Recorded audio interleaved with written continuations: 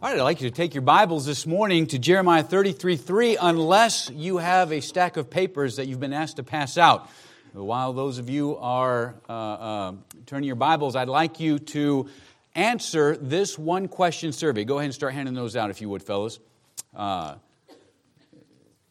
Listen, it's just a simple question that they're handing out.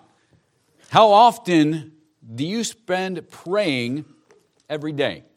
I'm not talking about the times over your meal that you're thanking God for the food and asking Him to bless it to your body. Some of y'all need to quit asking Him to bless it to your body. I'm not talking about the times where your brakes go all the way to the ground and your car isn't stopping and you send an arrow prayer begging God to stop your car, or in the case of this testimony, keep your wheel on. I'm talking about dedicated time that you set aside every single day and put that time into your prayer closet. Now, don't put your name on there. I don't want any identifying marks on it. You can wait until the end of the service to fill that out. I would just ask you, I beg you to answer it honestly. Be honest with God. Be honest with yourself. Don't say, I'd like to spend this amount of time in prayer. Be honest with the time that you do spend in prayer. You can fold it in half so your neighbor doesn't see it. But I just would like to have a survey of what I would consider the cream of the crop. Those young men and young women, the faculty and staff that God has assembled here, and see what kind of prayer life in general we have.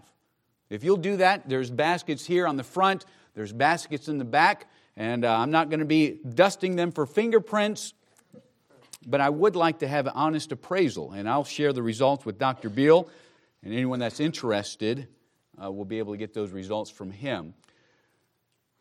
I'd like to ask this question. How many of you have ever traveled via airplane? Wow, okay. Let me ask this way. Anybody not traveled via airplane? All right, very good. Okay, that's all right. If you've traveled, you've had to check luggage, how many of you here this morning has ever had your luggage lost?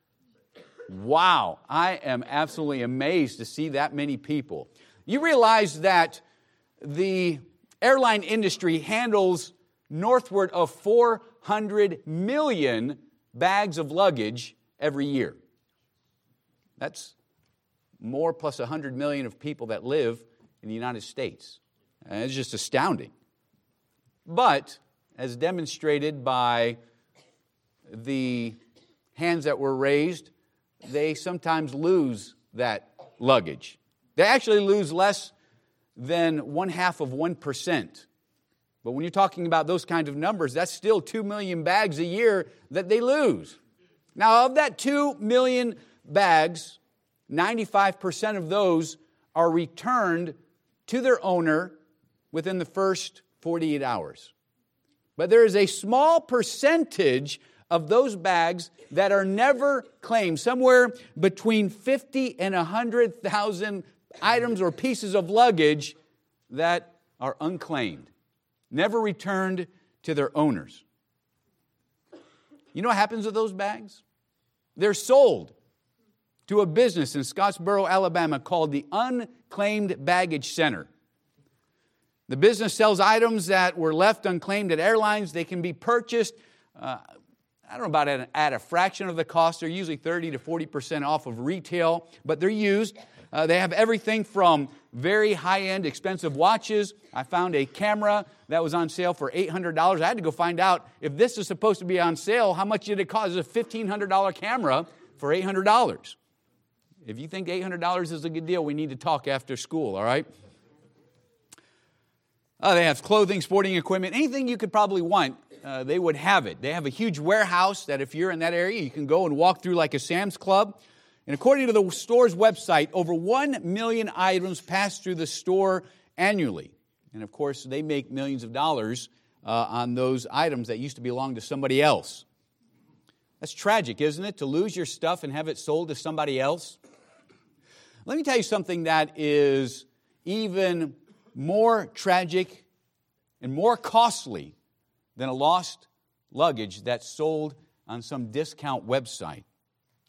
It's all of the unclaimed answers to prayer that we leave in the unclaimed blessings department in heaven. I'm not here to convince you this morning that prayer is important. I'm not here to convince you today that you need to pray. Intellectually, each and every one of you already knows that. You know what I want to convince you of this morning? I want to convince you that by not praying, you are missing out on God's blessings. We're selfish people. But I believe even as Christians, if we could get the idea that there's something good about prayer, that could ignite something in your life that will start a prayer journey that will last the rest of your life. You see, prayer is the gateway that leads to God's hand of blessing. Now, I'm just telling you what I heard from Pastor Jim, not Pastor Jim Ogle. I'm talking about the first pastor of the First Baptist Church of Jerusalem. James chapter 2 says, ye have not because ye ask not. Our problem is not unanswered prayer. Our problem is unasked prayer. You know, prayer is vital. It's vital for the believer to be successful in spiritual warfare. The believer has not even begun to fight until they get on their knees. Prayer shouldn't be an afterthought to the believer that thinks well, listen, I have the arsenal of spiritual warfare and I have prayer. It's not an afterthought. Prayer is the way the believer implements his spiritual weapons against the enemy. Listen, it's through faith that we appropriate our armor and the spiritual weapons that God has given to us, but it is through prayer that they are put into action. You know, far too many Christians, and I fear even those that are studying for the ministry, they use prayer as a last resort. When everything else fails, we say, I can't do anything else. I guess I might as well pray. For some people, it's just a way of getting things from God. Here's my grocery list, God. Have it ready for me when I come to pick it up.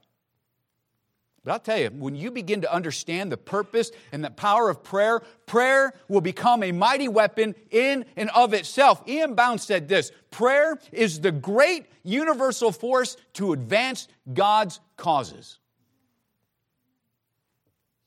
We talked a little bit about this last night in our church service, but I want to ask you this question. Do you believe that God has ordained prayer as a means whereby He will do things through men and women that He would not do if they did not pray?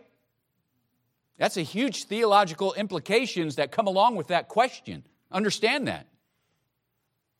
But I'll tell you this, I believe God has obligated Himself to answer the prayer of His children. Why? Because He has promised to do so. Not because we're putting God in a box, but because He has placed Himself in the position that He says, when you pray, I will hear and answer.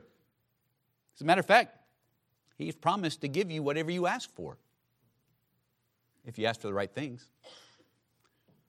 John 14, 13 and 14 says, and whatsoever you shall ask, listen, in my name. Now that doesn't mean just tacking the name of Christ at the end of a prayer. It means asking in the character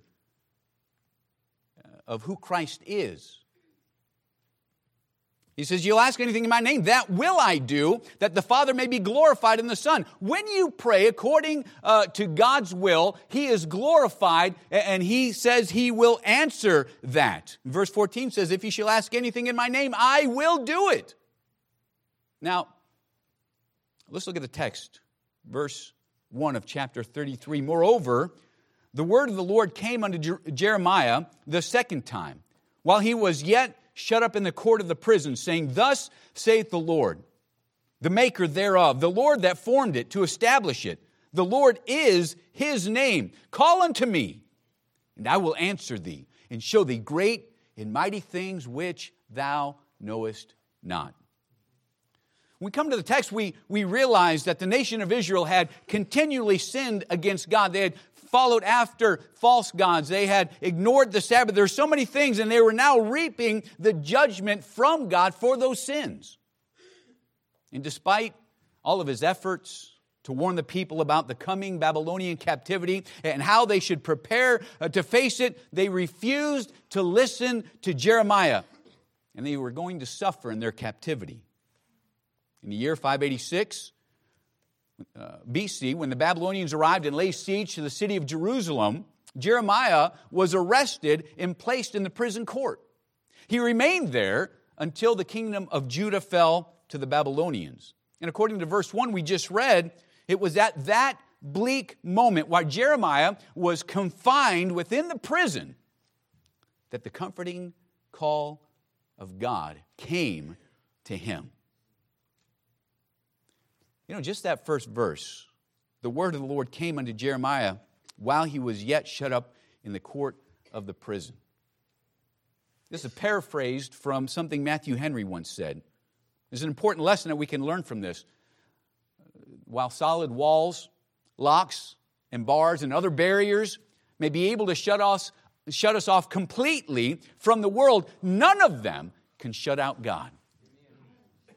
Nothing can ever prevent our souls from coming to his throne of grace. Jeremiah was in prison because he had faithfully passed God's message on to the king that the enemy was going to succeed and the city of Jerusalem was going to fall. You know, the king didn't like that kind of negative preaching. He probably called it hate speech. Jeremiah was charged with spreading disinformation, and then he was arrested and put under guard. Young men, listen, if you're going to preach the truth to your generation and the generations to follow so long as the Lord tarries, you had better understand that there are going to be people that do not like the message that you have to preach. If the world hates you, you know that it hated me before it hated you, our Lord said. Don't you dare dampen or dilute the message that God has given in his word. Don't you dare water it down so it isn't offensive. You don't be offensive. Don't let the messenger be offensive, but you let that message be as offensive to a person as God wants it to be. Preach the word, Paul told Timothy. Be instant in season, out of season, reprove, rebuke, exhort with all longsuffering and doctrine, for the time will come when they will not endure sound doctrine. I don't wonder if we're living those times right now. But after their own lusts, they shall heap to themselves teachers having itching ears. You realize, just as an aside, it's not in my notes, but you realize the false teachers of today, the ones with the mega churches that are preaching a false gospel, I believe they'll be judged, the preachers will, but do you realize that is God's judgment on those people? Don't you be God's judgment on somebody because you're not preaching truth. Look at verse 3 of Jeremiah 33. Call unto me, and I will answer thee and show thee great and mighty things which thou knowest not. I want to very quickly give you 3 truths about prayer from this passage. The priority of prayer, the promise of prayer, and the potential of prayer. Let us first look at the priority of prayer. I used to think that this verse was a generous invitation by God who wanted to spend some time with me, his child. Some people treat it that way, as though God is saying, call me if you need me. Call me if you have the time. Call me if you feel like it. But that's not the idea that is given here at all. Call unto me is a command. This verb is in the imperative. Now, imperative is just another word that means it's an order. It means he's not inviting us if we have time. He is ordering us to make the time. It's less like your dad telling you to call when you have a free minute and more like your parole officer that says you'd better call every day at 3 o'clock. Prayer is not a request in this passage. It's not a suggestion from God. Prayer is an act of loving obedience. Think about the theological ramifications of that. That's an amazing truth. I mean, if we were to build and staff a hospital right over here in Lattimore, and we gave free service, that thing would fill up. Do you think that we would have to pass an ordinance that says if you're not feeling well, you must go to the hospital? You say, that's ridiculous. You don't have to pass an ordinance to send somebody to do what is best for them. I mean, if we had a soup kitchen at Maranatha, do you think I'd go to the city council and say, listen, if anybody's hungry, pass a law that says they have to come to our soup kitchen? That's ridiculous. I mean, that's foolishness. If somebody's hungry and you're giving away free food, they're going to be there. No one thinks we need an ordinance compelling those who are hungry to come get free food from a soup kitchen. So it seems strange to me that we need a command to find supernatural help, to get supernatural answers in a difficult time or to difficult questions, to get enabling power to accomplish God's will for our lives, to find comfort in the midst of difficulties.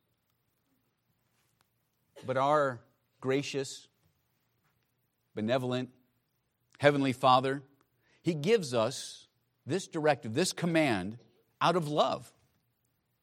He knows that we would rather die of spiritual starvation and do it on our own rather than come to the banquet of prayer. You know, what are we telling God when we don't pray? It's simple. I can do it myself. I heard tell of a young boy who was trying to clean up a part of his yard. He was building a fort there. And he came across a big rock. He might have lived in Tennessee, I don't know. He's trying to move this thing, and his dad's over there sitting in his chair just watching him. And his daddy calls out. He says, son, are you using all your might? And that kid's grunting. I mean, he's only probably 7 or 8 years old. And he says, Dad, I'm using all my might. And Dad watches him for a little bit, and he hadn't made any progress on this big stone. And his father kind of eggs him on again a little bit. He says, are you using all your strength, son? And the boy says, Dad, I'm about out of strength. Why don't you come over and help me move this rock? His dad got up with very little difficulty, picked that rock up and moved it out of the way of his son. He said, boy, you didn't even begin to use your strength until you asked me for help. And my friends, you have not even begun to use the power and the strength that God has available to you until you ask Him for it. He says, call unto me. We must see God as the only answer to our prayer. The word call here carries the idea to call out or even shout. And when we become desperate for answers, when we need God like we need oxygen, then we're going to cry out to God like blind Bartimaeus, Jesus, thou son of David. No, quiet down. Oh no, I'm not quieting down. I need something from Him. Only He can give that to me. Prayers work. I hope each one of you have a daily quiet time of Bible reading. And maybe for some of you it's taken some time. Maybe some of you grew up in a Christian home and you were inculcated in a home where that was just expected, and that's good. That's a good habit to have. But maybe for some of you, you've had to work at that, getting a time of day every day that you're going to spend in your Bible. Listen, you've got to have that if you're going to grow as a Christian. But that's easy compared to praying. You see, reading your Bible is passive. All your eyes have to do is just cross over the words and let your brain tell you what it's saying. But you have to be actively engaged in prayer. And I'll tell you, that kind of mental work is hard. Not only is it mental work, it's spiritual warfare. How many of you are like Epaphras? Colossians 4:12 says, Epaphras, who is one of you, a servant of Christ, saluteth you, always laboring fervently for you in prayers, that ye may stand perfect and complete at the will of God. God calls it labor, fervent labor.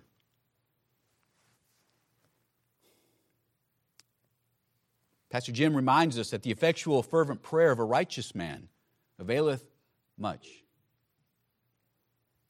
Can I give you an example of what fervent prayer is not? Lord, bless the missionaries. Lord, bless the pastor. Lord, help my day to be a good day. Give me a good day today. What is that? How do we know if God answered that? If you're in a good mood at the end of the day?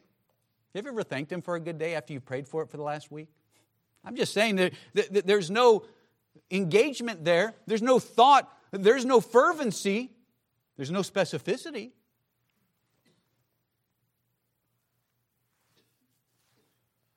I find it interesting that even though Christ was the greatest preacher this world has ever seen, not only was He the greatest preacher, He was a master teacher. He's the greatest teacher this world has ever seen. He did things miraculously that no person had ever done and has ever done since that day. He walked on water. He healed the blind, the lame, the sick. But when the disciples asked Him to teach them something, it wasn't how to walk on water. Lord, how do you do that? It wasn't how can I be a better preacher. He didn't ask for a homiletics class. He didn't say, Lord, how can I be a more effective teacher? Luke chapter 11, they go to the Lord and they say, Lord, teach me to pray. Teach me to pray. You know what they're saying? This is a priority. God says, make it a priority in your life.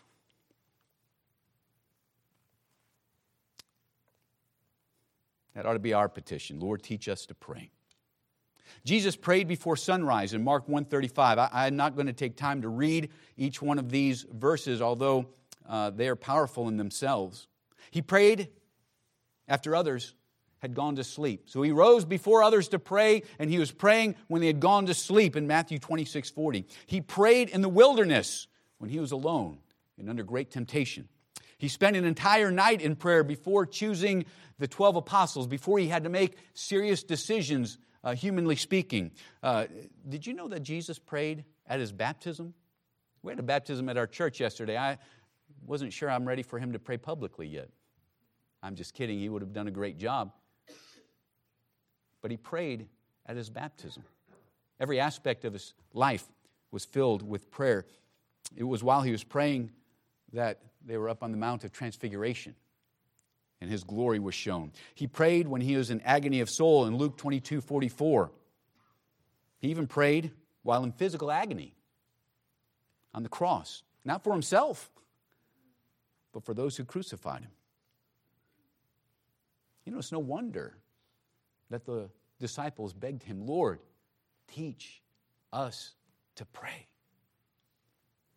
If Jesus put that kind of priority on prayer, how much more should we, as frail, mortal, spiritual weaklings, spend on our knees? How much can we learn from His prayer life? You know, most management books that you read will tell you the importance of prioritizing your day. I came across one that said this: identify what you need to do, should do, and want to do, and focus first on the tasks that you must do that day. You ought to live your life according to a to-do list, so you know what's coming up, so you can organize your time. But I'll tell you, we fill our day with all sorts of things, but we deprioritize prayer. Well, I didn't get up early enough. What you've said is sleep is more important than my time with God. Well, I just ran out of time. It's time for lights out. No, what you've said is Facebook is more important than my time with God. Or whatever it might be that you're spending in place of that time you could have spent time with God. You see, our silence speaks volumes to God. Christian, when you're prayerless, you're not only powerless, you are disobedient. Set a time. Set a time to meet with the Creator of the universe every single day, like you would keep an appointment with the President of the United States. You wouldn't be late to that appointment. God is more powerful, and I think probably more interesting to talk to. Call unto me.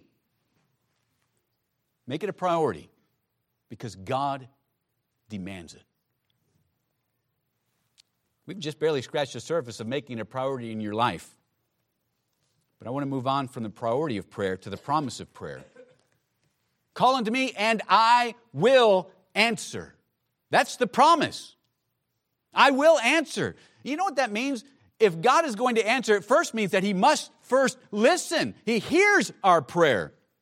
He orders us to come to Him, but then He promises that He is going to listen to us. What a wonderful promise that God has given to us. Jeremiah, back in chapter 29, verse 12, right after he says, the thoughts that I think towards you, thoughts of peace and not of evil, he says, then shall ye call on me, and ye shall go and pray to me, and I will hearken unto you. Have you ever been pocket dialed? I have. You ever sit there and listen to see what someone's going to be talking about without them knowing? I haven't recorded too many of those, but... What happens when you answer a pocket dial? I know you feel dumb. Hello? Hello? Can you hear me? Is anybody there? Hello? You know, when you answer that call, you might, for a few minutes or for a moment, try to get that person's attention to see if there's somebody on the other side of the line. But how long are you going to keep talking to someone that isn't listening? I mean, not very long. You may listen, but you're not going to be the one talking. You don't start talking about your day and what you had for lunch and a special Bible verse that spoke to you that day. You're not going to say those things to somebody that's not listening. You say that for Facebook. Let me tell you, nobody's listening. Nobody cares on there either. Now, here's my point. No one is going to make a call and talk to someone that's not on the other line. I'm so thankful that God is always on the line. Amen. But I don't wonder if that's why there's such a vacuum in the quality of prayer time that some of you may have. You just don't believe it's going to make any difference because you're convinced God doesn't hear you. And for some of you, you're right. Psalm 66:18 says, if I regard iniquity in my heart, the Lord will not hear me. If I regard iniquity, God's not going to hear me. He says the same thing in Isaiah 59. He says in verse 1 and 2, he says, behold, the Lord's hand is not shortened that it cannot save, neither his ear heavy, meaning he can hear you, that it cannot hear, but your iniquities have separated between you and your God, and your sins have hid his face from you so that he will not hear. It doesn't say that he can't. He's not impotent. He's not strong. He's not weak. He's not in a place where he could not hear, but he says he will not hear. And I fear there are some of you today that need to repent of sin that has kept you out of your prayer closet. You don't pray because you know you don't have direct access to God. Do you know that if you have a cell phone, even one that's old, deactivated, no longer has a plan to it, even as a poor college student, you might just have some old cell phone that you're hoping you can connect to Wi-Fi somewhere. Do you know even if you don't have Wi-Fi, you can make one call as long as there's power in that phone? You can call 911, emergency services. There's a federal law passed several years ago that every phone, whether they have a plan or not, every tower is free, and you can make one call for help. Can I tell you? The same is true. When you have sin in your life, there's only one call that will get through to God, and that is of repentance and godly sorrow, asking God to forgive you. You can always dial 1 John 1:9 and open up direct communication with emergency services of heaven. But let me tell you, we shouldn't wait until there's a major problem in our life to run to 1 John 1:9. We shouldn't get to the place where we say, oh man, I don't have enough money to pay my school bill. I need to pray. Oh, well, I've got to get right with God. Then I'll pray. I'm not sure I'm going to be able to come back next semester. I have some family issues that are going on, and boy, I'd like to pray, but I need to get right with God first. And I've only studied for 5 hours for Dr. Spencer's test this afternoon. And now I don't have enough time to get right with God and pray that He's going to help me to remember those answers. Listen, you don't know when you need that direct line. I've been in situations where I've gotten a phone call. Would you pray for so-and-so? They're on the way to the hospital. Or somebody's in an operation or surgery. The last thing that they're hoping I'm going to do is sort through my garbage before I can go to the throne room of grace. My friends, keep short account of sin and have direct access to God. On August 30th, 1963, John F. Kennedy became the first U.S. president to have a direct phone line to the Kremlin in Moscow. The hotline, as it was called, was designated to facilitate communication between the president and the Soviet premier. Now, the establishment of the hotline came about because it was after the wake of the Kremlin in October 1962, the Cuban Missile Crisis, in which the U.S. and USSR had come dangerously close to an all-out nuclear war. I hope you've read about that at some point. Kennedy's administration had discovered that the Soviets had planted missiles capable of launching nuclear warheads onto the U.S. mainland on the island of Cuba. They sent ships out, and I'm not going to get into the whole details of it, but there was a highly tense diplomatic exchange that followed, but it was plagued by delays. Every communication took at least 6 hours to get from the Kremlin to the U.S. and the U.S. back to the Kremlin. 6 hours each way. And on one instance, the Kremlin, Russia, had sent a message to the U.S. And it's encoded, and it has to transfer all the way to get to the Pentagon or get to the White House or wherever, and they had to decode it. It took 12 hours. And before they had decoded that and were able to get a message back, the Soviets had taken a more stern and harsh position. So that was a time when clear, direct communication was needed to de-escalate a major world conflict. I just want to remind you that you have a direct line of communication to a far superior world leader than that of the Kremlin or the Pentagon. You have direct access by the blood of Christ to the King of Kings and the Lord of Lords. And what's more, you have access 24 hours a day. He hears you. That's the promise of prayer, that He is going to hear you. I will answer you. He can't answer if He's not listening. But He's promised to be listening. And so the only thing that would prevent Him from answering is if you're not talking to Him. What are the possible answers to prayer? You know this. Yes, no, not now, or wait. I absolutely love when He says yes. Isn't that the best? That's the great. You ought to bask in those times. It's right in the will of God. And when it is the will of God, He says yes every time. But sometimes I ask amiss because I want it for my glory instead of God's. Or I want it for my pleasure. Or I want to consume it upon my lusts. Pastor Jim would say it this way, that we ask amiss because we want to consume it on our lusts. And so God says, no. And there's been times that I've prayed for something, and the Spirit of God has made it clear that I can just cross that off my list. The answer is no. And sometimes I understand that wasn't for God's glory, and I say, why has He just given me the sense that I don't need to pray for this anymore? Sometimes He just says, trust me to know what's best for you. And this would not be good for you. You just cross it off. That's the answer. No. He's not going to move on that.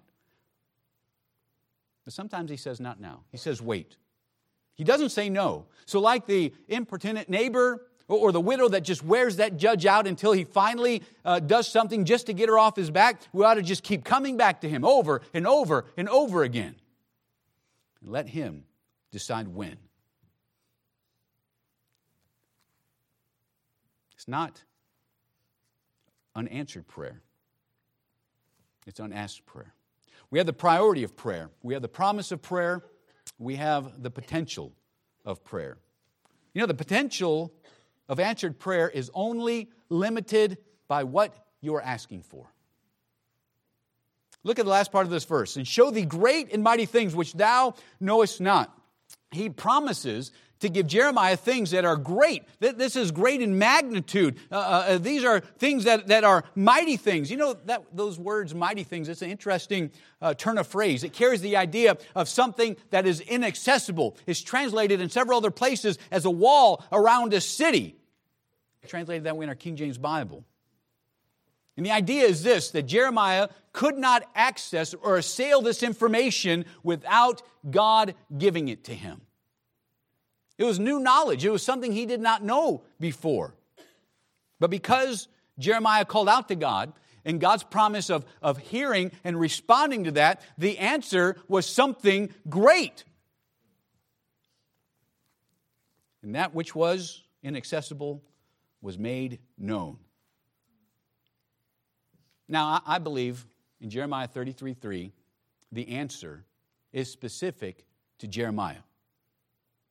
After revealing further judgment in verses 4 and 5, God speaks words of comfort to Jeremiah. I think verse 3 is the promise of revelation that he is about to give. We don't get revelation today. Verses 6 through 9 are going to bring comfort to Jeremiah, in which case he's going to be able to bring that comfort to the nation of Israel. But the principle of prayer is the same. God tells us to pray, then He promises to listen, and He answers. And when the answer is yes, the potential of prayer is, as I said, limited only by the request of the person giving it. But here's a tragedy. This is an old survey. I have a hard time finding newer information sometimes. But I fear it hasn't gotten better over time. Barna research indicated that although 85% of Americans claim to pray in a given week, only 58% pray more than once a day. And then the average of that prayer is only 5 minutes long. You know what's amazing to me? We sing praises to God, and rightly so, we should. He deserves that. We proclaim to the world that He is all-powerful and all-knowing and He is present at all places, at all times. Then the first thing we do is we go out and we try to do everything without Him. We suffer from a radical case of self-sufficiency. We believe He created the world in 6 days, but we fail to ask Him to help us to pay for our school bill. We say we believe that He cares, but we don't go to the trouble of soliciting His help. And He's given us promises like Matthew chapter 7, verses 7 and 8. Ask, and it shall be given. Seek, and ye shall find. Knock, and it shall be opened unto you. For everyone that asketh receiveth, and he that seeketh findeth, and to him that knocketh it shall be opened. I alluded to this earlier, but in the same context that Jeremiah was going to receive some new knowledge, God's promised us wisdom, divine insight. When we don't know which way to go or what the decision should be, when either side is not going to break a biblical principle and either way we go might be okay, and we say, I'm just not sure. He says through Pastor Jim, if any of you lack wisdom, let him ask of God. That giveth to all men liberally and upbraideth not. He's not going to chastise you for asking for wisdom. He's telling us and He's commanded us to go to Him. Amen. And it shall be given Him. God answers prayer. Do you need peace? Then pray. Do you need power in your life? Then pray. Do you have a need that no one in the world knows about? Take it to the Lord in prayer. Do you need comfort, strength, encouragement? Then pray. I'm just asking you this morning to be honest with yourself. Don't look in the mirror and say, this is what I'm going to be someday. Because you're going to be tomorrow what you are becoming today. Be honest. Not only with yourself, but with God. Can you honestly say that you make prayer a priority? Don't say yes intellectually. I want you to review the last 7 days of your life and think, how much time, quality time, have I spent praying fervently in my prayer closet with God? If you're embarrassed by that, then do something about it. Make it a priority. Maybe you have some sin in your life. You say, I believe God would hear me, but I feel that when I pray, He's 10,000 miles away. The promise is that He hears, but He refuses to listen when we harbor sin. Maybe some of you need to repent of something in your life today. I don't have a list of sins, but if you ask the Holy Spirit, God, what is preventing my prayers from reaching the courtroom of heaven? Or the throne room of heaven, excuse me. The Holy Spirit He'll shine a spotlight on that in a heartbeat because He wants you to be right with God. The priority of prayer, the promise of prayer, and the potential of prayer. Maybe your prayers are a little too small. You serve a big God. Maybe the answer will be no, but it might just be yes. You'll not know until you spend some time talking with Him and asking, petitioning, getting to know your God. Call unto me, and I will answer thee, and I will show thee great and mighty things which thou knowest not.